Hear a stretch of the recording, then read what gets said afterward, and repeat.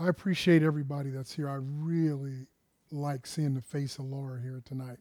You know, now I'm gonna say something here. Um, the whole Gotchi family came to my mind about 2 months ago, and it's also the same time, probably a little after that, is when I started preaching about patience and impatience, and the Lord started teaching me something there, and I didn't immediately contact him or anything. You know what the Lord told me to do? What do you think He told me to do? Just pray. Just pray. Well, the patience is needed in that too, because you're praying. You may want to do one thing, but God says do it a different way. So I just started praying. I didn't think anything was wrong or anything like that. It's just that I think God was setting up things so that by the time the connection was made, that everything would flow very good. And so I think that's what God does. We have things that trouble our mind a lot, don't we? Don't we have many voices that we hear from time to time? But there's only one true voice. That's the voice of God. Simple as that. And Dan has been teaching on love, and it's such a powerful thing, but I think we're going parallel with that, with the patience and the impatience. And we have probably about 4 people that are following our lessons in other churches. So that's why I wanted to go ahead and record. They miss out when we do Wednesday night and we don't do a continuation, you know. So I want them to be able to continue with us. Some have called me and asked me questions concerned about the lessons. So you know what that does? That just shows me that, it's, number one, it's needed, that the body of Christ is interested in the things that God is saying, and that the elders are receiving the word from God. Talked to Dan today. Man, what a blessing just talking to him for just a little while today. It was just great.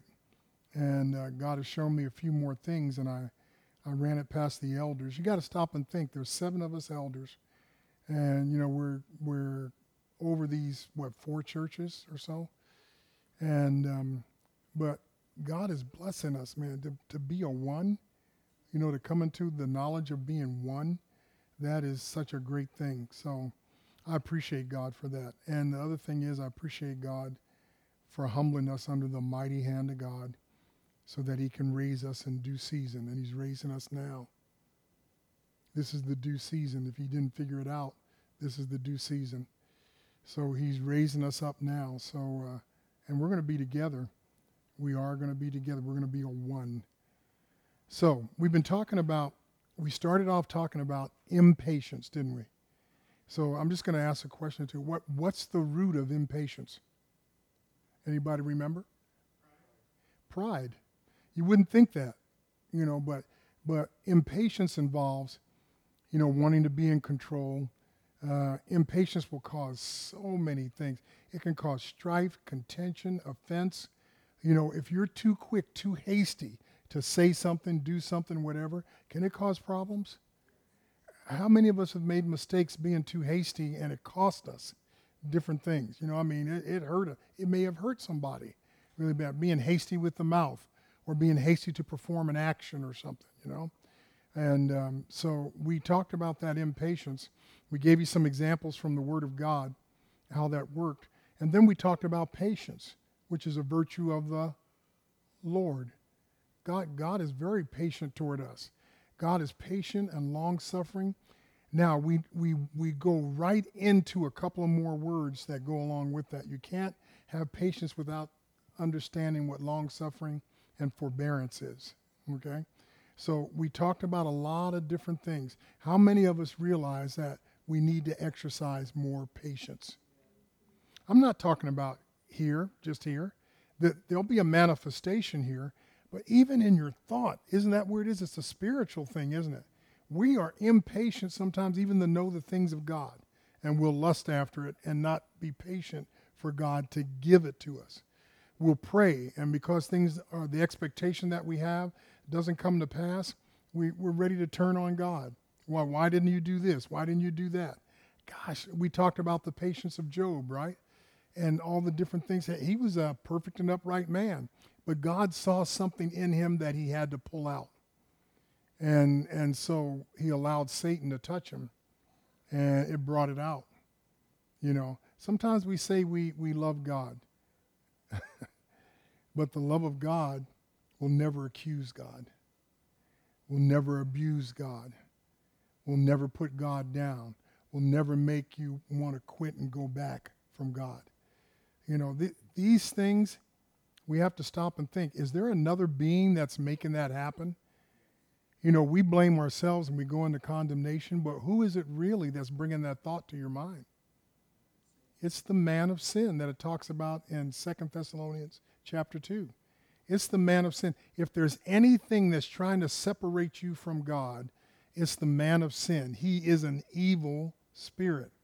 Had a dream about him, trance or whatever you want to call it, the other day. And God showed me some more things about this spirit. But it's important for us to understand that when we come to the point that the waters are agitated, what I'm saying by that, God starts bringing things to you that you need to overcome. He agitates them from those waters. They come up, and now you see, all of a sudden, you start having problems with communication. You start having problems with pride or envy, or it may be offense or whatever. You say, wait a minute, why is all of this lust? Why is this all coming up at this time now? Why? What if I told you it's God bringing it up? God's agitating those waters which contain death, hell, the serpent, the dragon, all those things. He irritates it. He brings it up, agitates it. And why would God bring up those evil things to you? Why do you think? So they can be overcome. If they're never presented to you, and if you never recognize that these things are working in you, God brings it forth and said, now I'm going to show you what this spirit really does. And the only way you're going to overcome it, you're going to have to overcome it by the Father of spirits, which is the Father, which is God, right? He's going to have to help you to overcome that thing that's come up. You think you're going to fight it in your flesh, I'm going to tell you another thing. You get whooped real quick. You have to fight these things with the Spirit of God.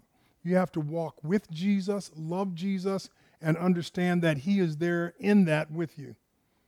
What did we say the other week? Yea, though I walk through the valley of the shadow of death, I'll fear no evil, for you're with me.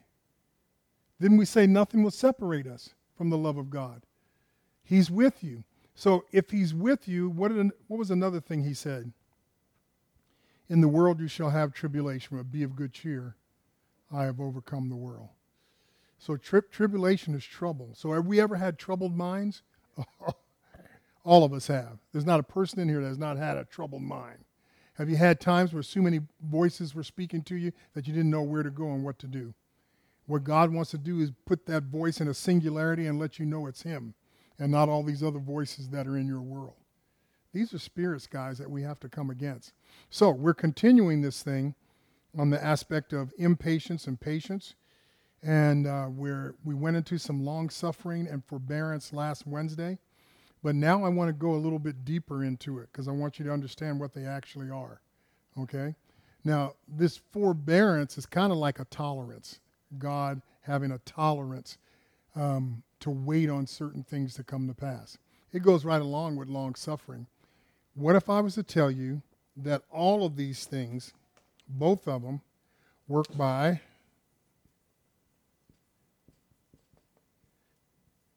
prophecy? Say, wait a minute, why are you saying that? Prophecy works in the was, the is, and is to come. It's not linear. It's not how we view time. Something in the past may help you now. Something you're doing now may correct something in the past. And something that's in the past may take care of something for you in the future. It is not linear. It is the plan of God from the beginning. Who is prophecy all about? It's about Jesus Christ, isn't it? The testimony of Jesus Christ is the spirit of prophecy. So his whole testimony, his whole witness is about prophecy. The Bible is prophetic from beginning to end. Didn't it say he's the Alpha and the Omega, the beginning and the end? It's all prophecy, believe it or not. So I'm going to show you an example tonight about this forbearance. Now, forbearance and suffering work together. But let me tell you something. As God has long suffering toward us and forbearance toward us, in turn, we have to start having long suffering and forbearance in the things concerning God and concerning among ourselves, each other. We have to have the same thing. Why would God exercise it on us and then tell us, well, you don't have to worry about it. You never have to learn that. No, you're going to have to learn some long suffering. How many of us have been through things that went on for years and it just seemed like it was bad? Bad stuff that happened for a long time. But if you stuck with God, that's the key. You didn't abandon him, you stayed with him. That's the key. Do people suffer in this world? Sure they do. But you got to have the right mind and know what suffering is for. Forbearance, you need to know what it's for. We know these words, we see these words in the Bible. Do we really know what they mean and what the experience is of that? So let me show you one of them right now. We're going to go back to that same chapter that I showed you about the impatience of the children of Israel.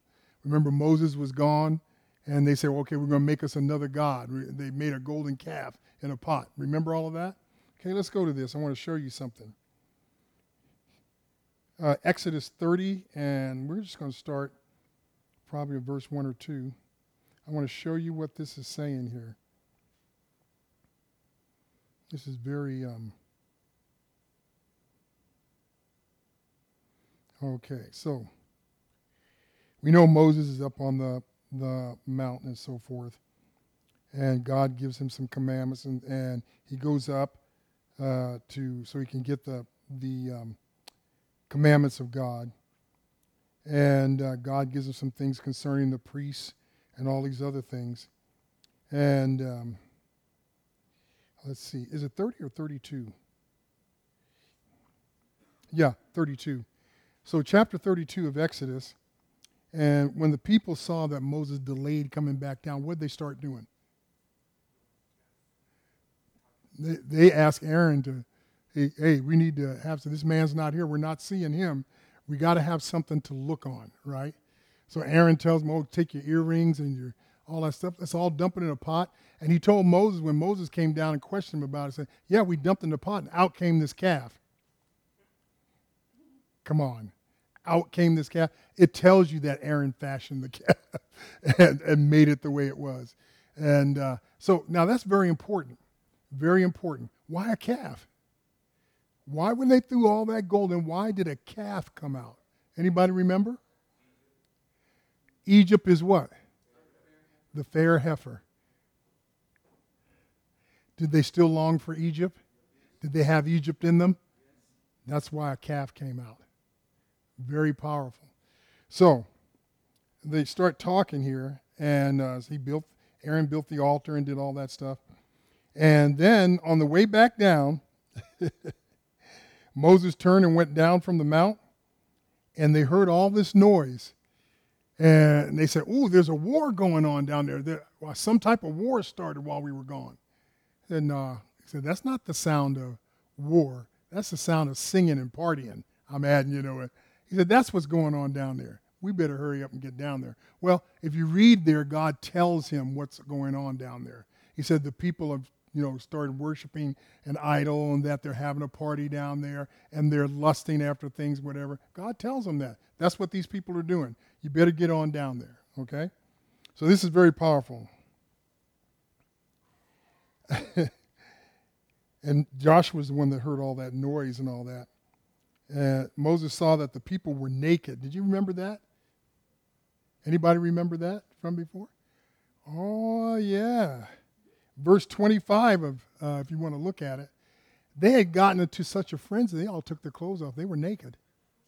They were having a party, guys, and they were worshiping this God that came out of the pot. Shows you how far they went. Do you think God maybe got a little vexed at that? You think? Yeah. Wow. So this is what's going on. And Moses said unto the people about all this stuff that they were doing, and talked about how they said, make us gods and all that. And God started talking to Moses, and he said this. He told him, he said, get out the way. let me destroy them, and I'll start a new group of people with you. That's how angry God was. He said, let me destroy. I know these are stiff-necked people, but get out the way and let me start a new group with you, okay? And he said, he talked to Moses. He said, and why are you speaking to me about this? Why are you saying things? Why are you coming up to me and saying, Lord, please don't, please don't, please don't? I'm paraphrasing, okay? So he tells Moses that. Now, think about this. Moses hadn't said a word about that yet. It's later on he comes down there. First he tells God, first that they're going to say that you brought him out in the desert to kill him.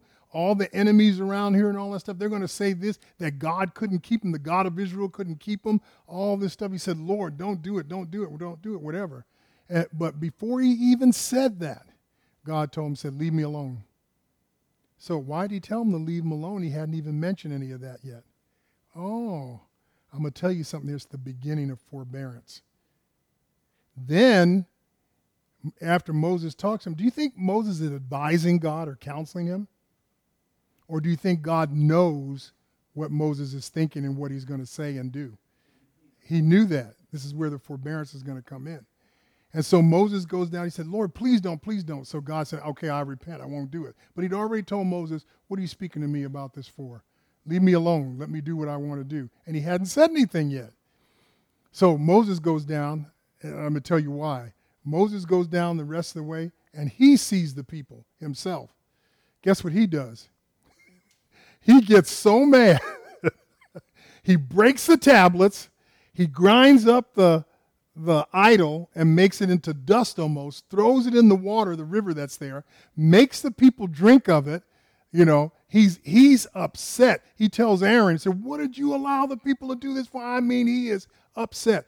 The very thing he asked God not to do, guess what he did? He did it. And God knew that already. He said, I'm going to let you experience this. Yeah, I repented what I was going to do to them, but that's why I told you don't even talk to me about them, even before you said anything, because I know already. God is already exercising forbearance not to destroy Israel. Did he have every right to? Oh, yeah, every right. But he's exercising forbearance, and you know why? Forbearance has a little bit of, what would you think? You think a little bit of forgiveness and forbearance? Is God maybe forgiving beforehand without destroying so that he can teach them again and try to bring them to a place of understanding? This is forbearance, guys. This is what God does for us all the time. How long did we walk around not giving God the honor, whatever? Honor was to ourselves. We thought we knew what we knew. We had all this stuff. Do you think he did some forbearance with us? Even when we got into certain truth, did we start depending on knowledge to get us where we needed to go? Do you think he had some forbearance during that time? Is, all this other kind of stuff. Do you think he had forbearance? Oh, he had a lot of forbearance because he knew what was going to come out on the other side. That's the thing about prophecy. God knows the was, the is, and the is to come. He knows what you're going to do when you don't even know what you're going to do. The forbearance is through the knowledge of God in prophecy. He understands that. So that's why God will suffer along with us sometimes, because he knows what the end of it is going to be. Let me give you another example. You remember the man that was laying by the pool and the angel came down and troubled the waters and so forth? Anybody remember how long he laid there? 38 years. Can you imagine? You've been married 30. Can you imagine lying by a pool, being impotent? That means weakness. He had no spiritual weakness, guys. He was weak. He couldn't do anything. In his weakness, he just laid in that weakness, kept bringing forth the weakness in his own mind. He even told Jesus, when Jesus asked him about how long he'd been lying there, he said, well, every time I need to go in, there's nobody that'll help me get in. Somebody gets in before me. For 38 years, I think I'd figure out a way to get into that pool, even if I had to hire somebody or do whatever I had to do. You see what I'm getting at? But he accepted that weakness, and he laid there for 38 years. Now, how many of you realize that weakness was caused by a sin? In that case, it was caused by a sin. How do we know that? After Jesus tells him to take up his bed and walk and all of that, he meets him later in the marketplace. And he lets him know. He says, all right, now you've been healed. And you've been healed spiritually. Whatever that problem was, I took care of it between you and the Father because I'm the intermediary, see? And so he said, but don't sin like that again or a worse thing will happen to you, is what he tells him. So now we know why he was in that condition, huh? See, sometimes we think certain things happen because we made them happen. And to a certain extent we did. But what if we started a curse? What if we started the beginning of something that was going to harm us for a very long time? That's what this man did. A very powerful thing.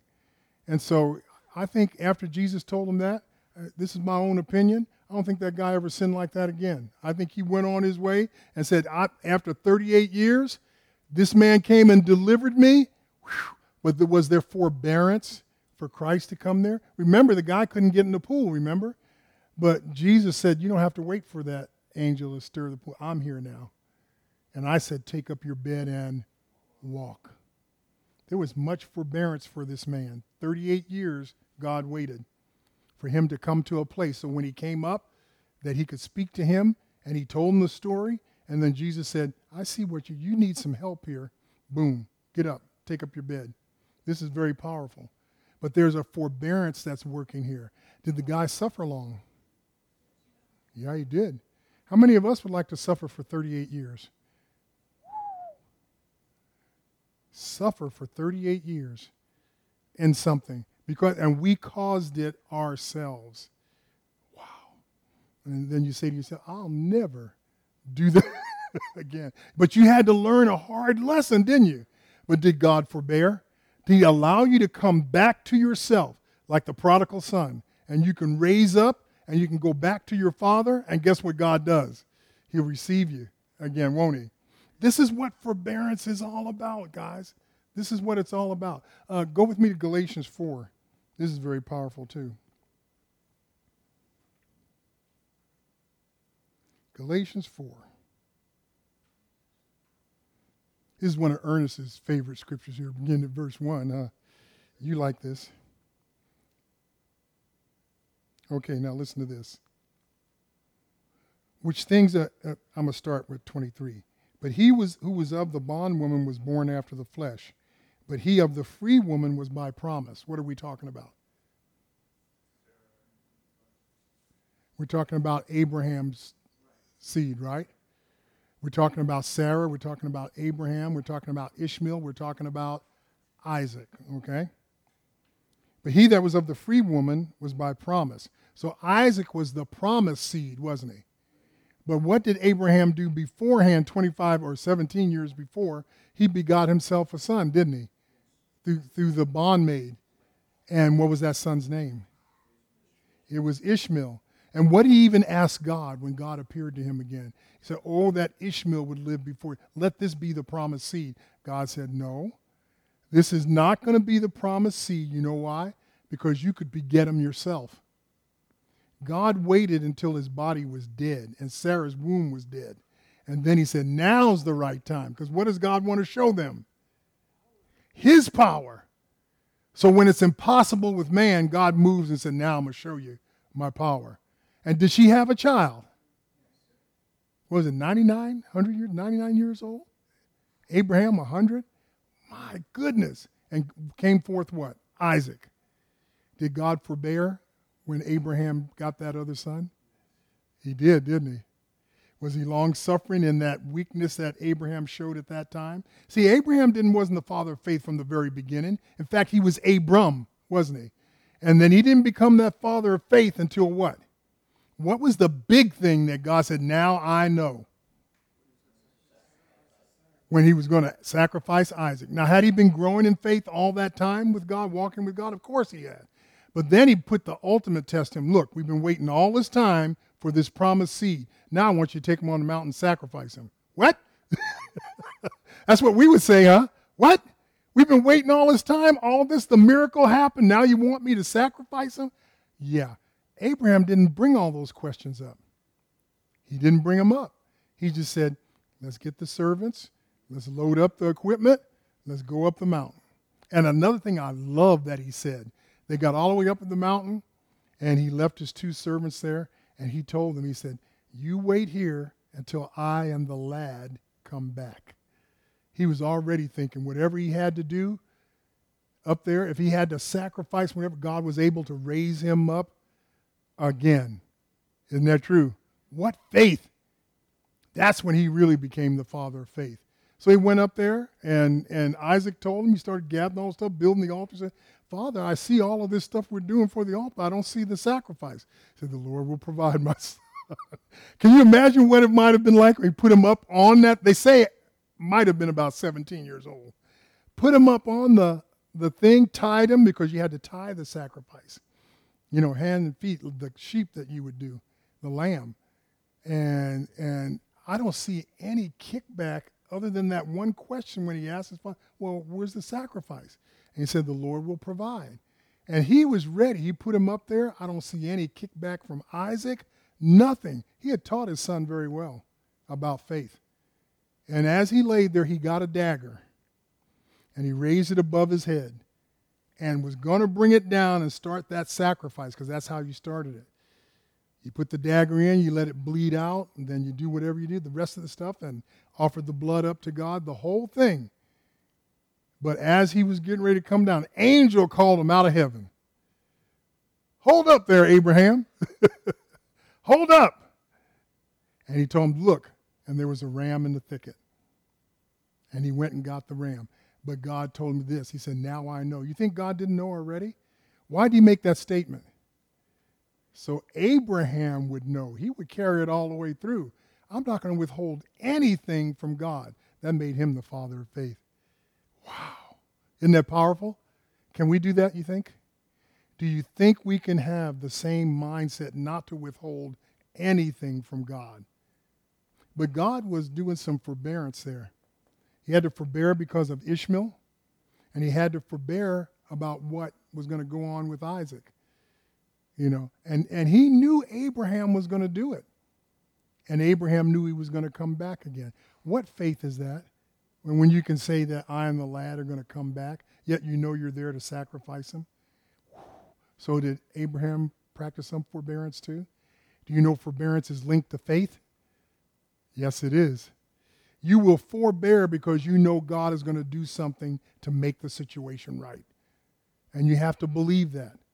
Sometimes we see obstacles in front of us and we say, gosh, I don't know if I can make it through this. Yeah, you can, because you'll be able to forbear. And if it doesn't come out the way you think, you know God's still able. That's the thing that's powerful. So you go and do it. So forbearance is what we have to have too, guys. In belief in God, shouldn't we forbear? And even though we don't understand and we don't see it yet we believe it, that God's going to bring it to pass. We have to forbear. What if somebody sins against you? Can you forbear then? Do we have to sometimes? Don't we have to do that? We have to forbear because God may be working with them to bring them out on the other end. You see how this works? How many of us have forbearance one for another? I'm going to go back to marriage again. Do we forbear one with another? You should. Sometimes you can criticize a person or tell them this or tell them that and keep saying, you say it's white, they say it's black, whatever, everything. Do you always have to be right? Do you always have to carry your thing out to the very end?